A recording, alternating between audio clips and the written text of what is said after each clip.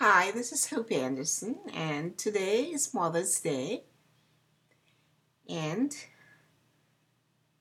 I know that every day is Mother's Day, but since we're celebrating this special day, I hope you'll have a great and fantastic one. And here I'm sharing with you in this audio about motherly love. Nurturing and caring for another living being is a sacred activity. Today, I take the opportunity to give thanks for all who have shared unconditional love and acceptance with me.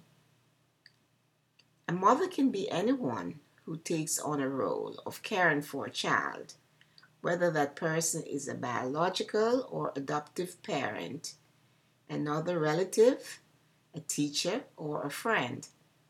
The most important aspect in being a mother is to love and care for a child unconditionally. Patience and compassion are mainstays for these expressions of love in action.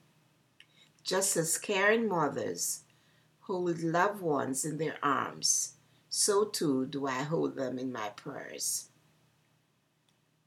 And if you read Ephesians 6 2 to 3, it says, Honor your father and mother.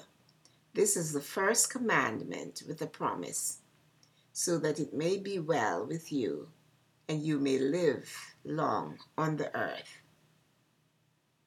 So, have a fantastic, joyful day.